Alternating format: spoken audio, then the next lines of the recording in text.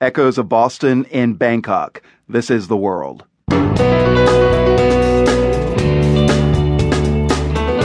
I'm Marco Werman. Thai authorities have released a grainy video of the man they say carried out yesterday's bomb attack on a Hindu shrine, but there are still more questions and answers.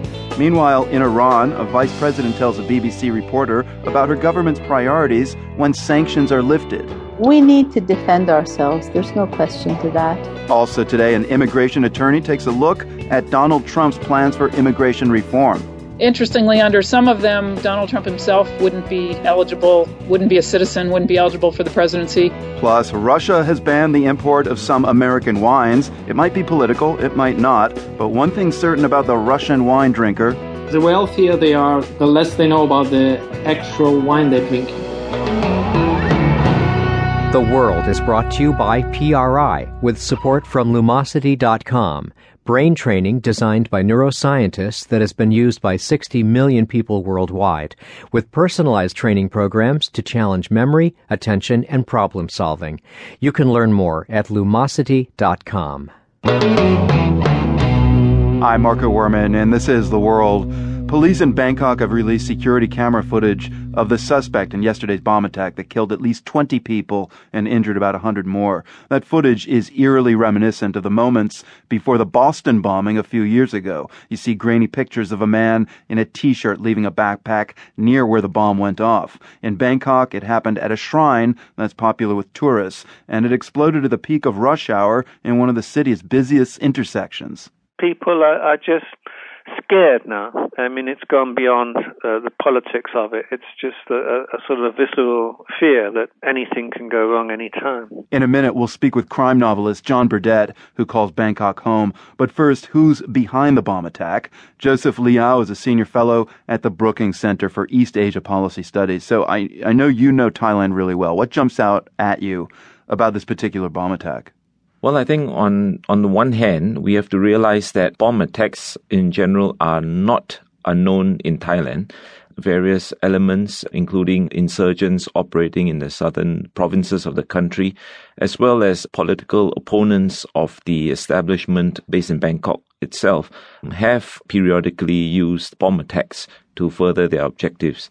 But having said that, I think the sheer size, magnitude, and devastation of this particular bomb blast is something that has not been known in Thai political history. So I know you talked about the insurgency in the south of Thailand, but given the size of the bomb, where it went off, and the time of its detonation, who's on your short list? I mean, what does that all suggest to you about possible scenarios of who might have done this?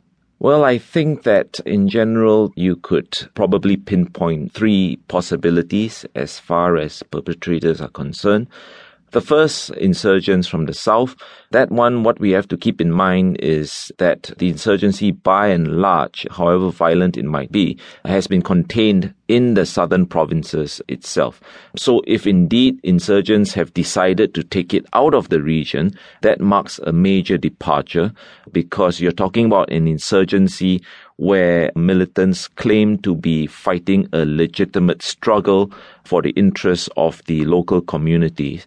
But if they are doing that through indiscriminate attacks in the heart of Bangkok that are targeting civilians, I think that pretty much discredits any sort of claim of legitimacy that they might have. The second group that people will be paying attention to is the possibility of international terrorism rearing its head in Bangkok. If we want to pursue that line of inquiry, a few things to keep in mind as well. First, so far there have not been any claim of responsibility, at least not as far as I am aware of. And that's somewhat different from attacks perpetrated by elements aligned with Al-Qaeda, for example, or even the Islamic State, where such groups are always very eager to claim responsibility. This was not a suicide bombing, whereas in the case of many attacks linked to these more prominent international terrorist groups, the modus operandi they have preferred is precisely suicide attacks.